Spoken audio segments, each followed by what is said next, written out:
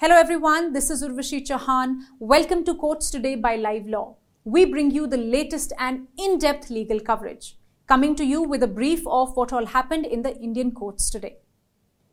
Today I would like to start with an important news from the Supreme Court.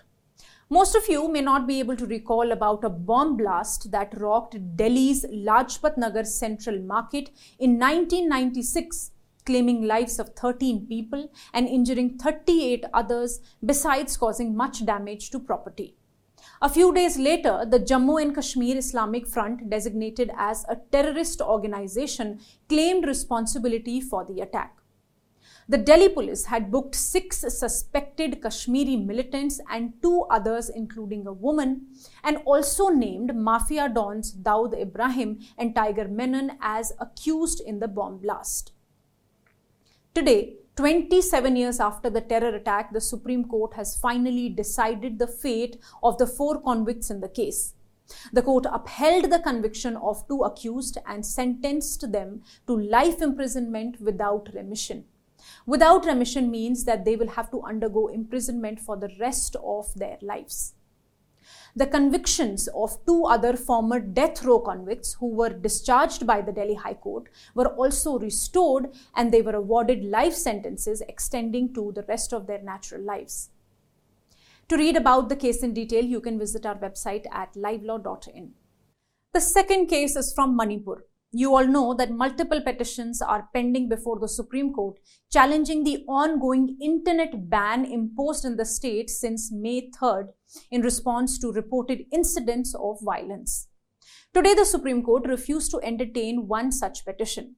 The bench, comprising CJI D.Y. Chandrachud, Justice P.S. Narasimha and Justice Manoj Mishra, remarked that the High Court of Manipur was already seized of the matter, and thus the Supreme Court could not entertain the petition.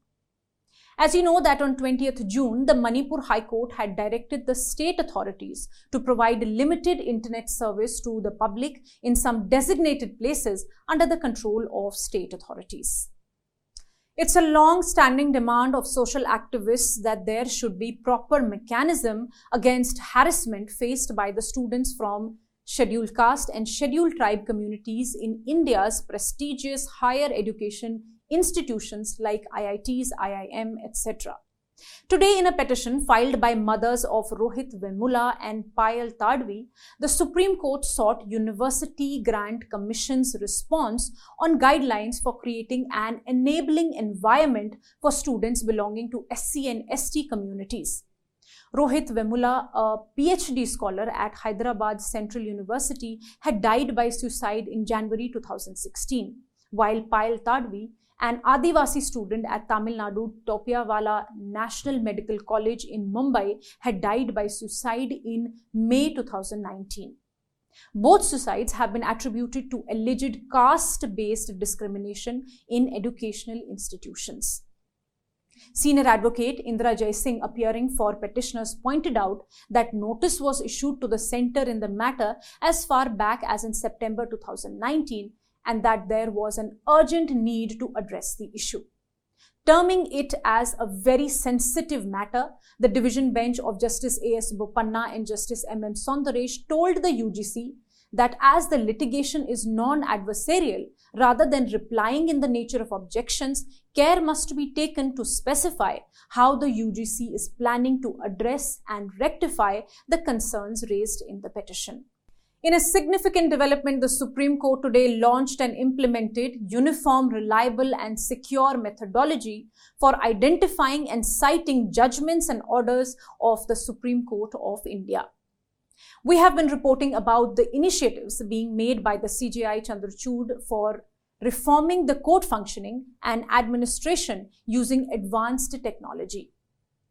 Since our legal system follows the doctrine of precedent, mainly the cases decided in the past by the Supreme Court and High Courts, those cases are reported by private players such as SCC, AIR, Manupatra and even Live Law. The Supreme Court has now come up with a new system where the court itself has introduced a judgment citation system termed as neutral citation system. This system will be launched in a phased manner with effect from today, that is 6th of July.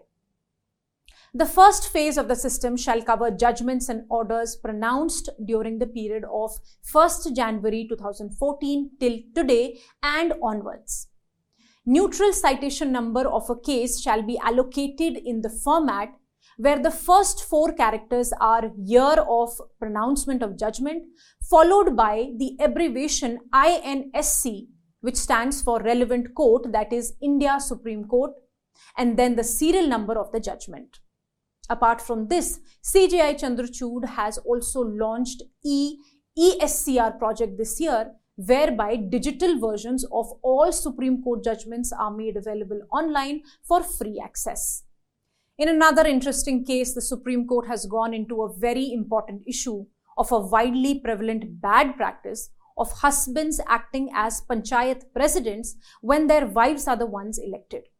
This issue goes into the patriarchal and gender discrimination existing in our society. The Supreme Court today refused to entertain a plea which alleged that women reservation in panchayats was being misused as husbands were running the village panchayats through proxies after their wives win from reserved seats. As you know, that Article 243D envisages reservation of not less than 1/3 seats in the panchayat for women. The petition alleges that though the reservation has been implemented, in reality, it is functioning through a proxy model where the spouses of these elected women are operating the panchayats. In view of the same, the petition sought the indulgence of the apex court to set up a committee to conduct research and provide solutions to curb the misuse. Though not inclined to issue notice in the petition, the bench comprising Justice S.K. Kaul and Justice Sudhanshu Dholia refused to entertain the petition and asked the petitioner to make representation to the concerned Ministry of Panchayati Raj to see if a better mechanism could be implemented.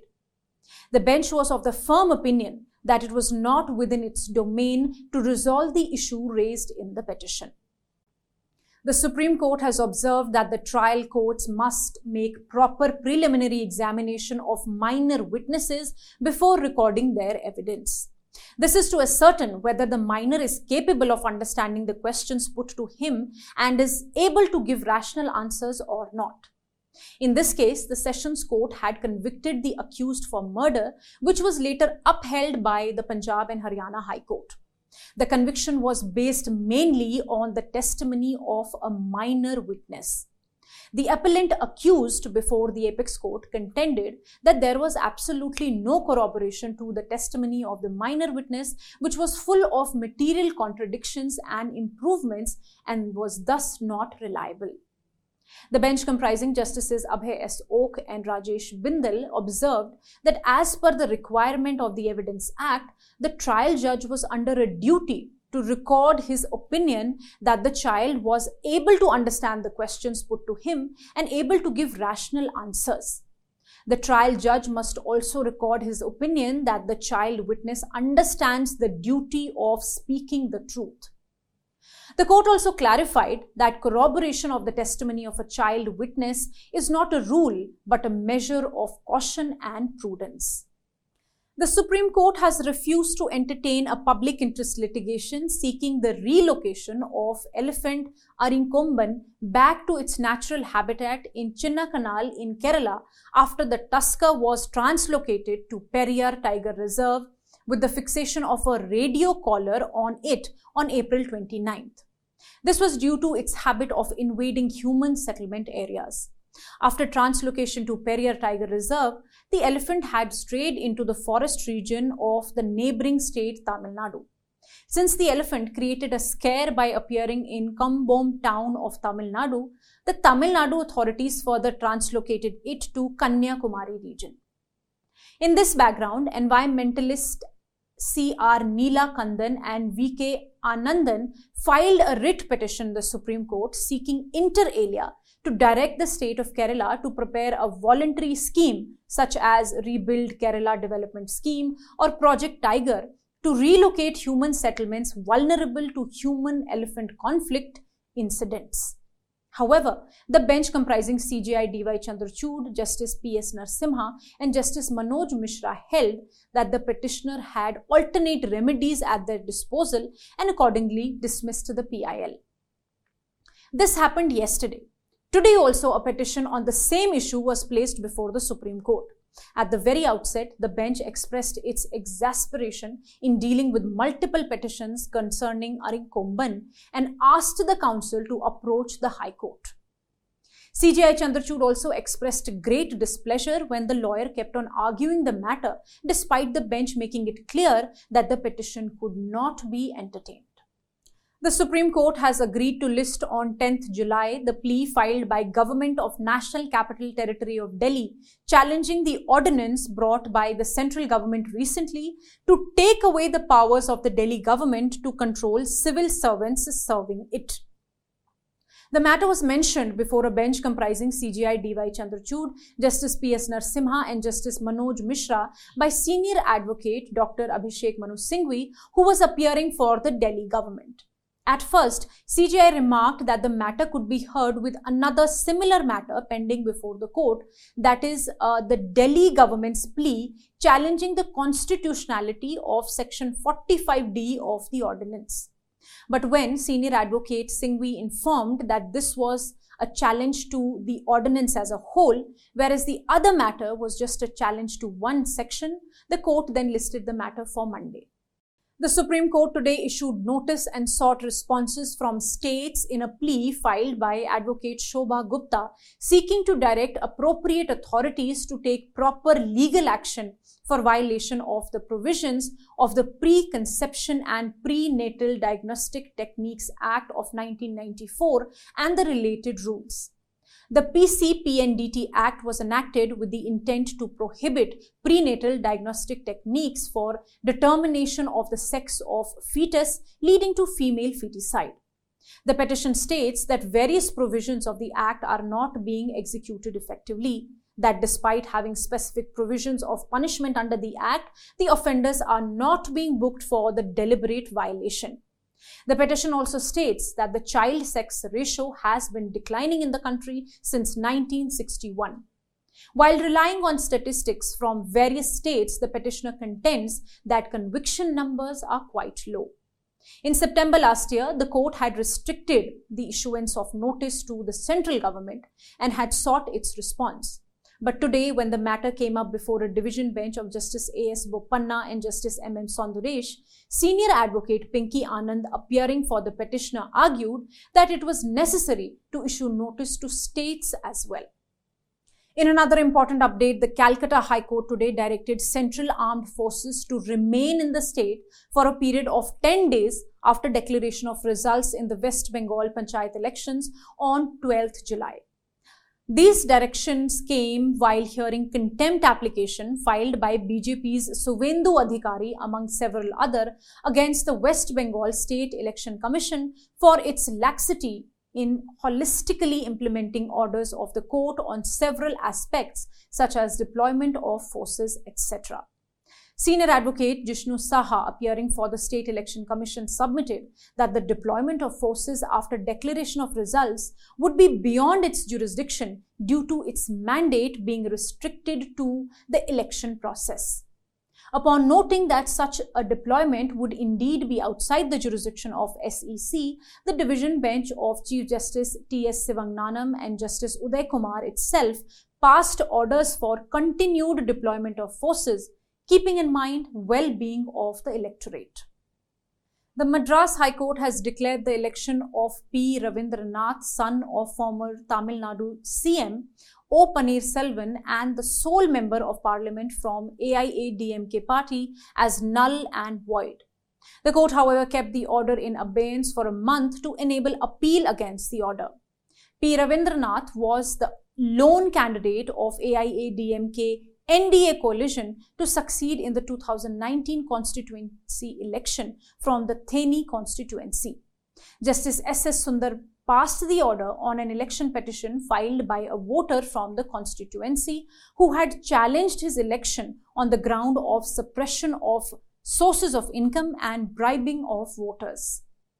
And lastly, the Delhi High Court has directed the Delhi government to establish the 3 juvenile justice boards proposed by it in the national capital within a period of 2 years. Taking note of a recent status report filed by the city government in a suo motu case, a division bench of Chief Justice Satish Chandra Sharma and Justice Subramaniam Prasad observed that Delhi is ready to lay foundation stone to set up an integrated complex for effective implementation of the Juvenile Justice Act, comprising of various juvenile justice institutions and statutory bodies for care and protection of children within a single premise. Thank you for watching. If you wish to know more details about the cases I mentioned here, you can visit our website at www.livelaw.in. Stay ahead with quick legal updates only on Live Law. Do not forget to like, share, and subscribe and support us.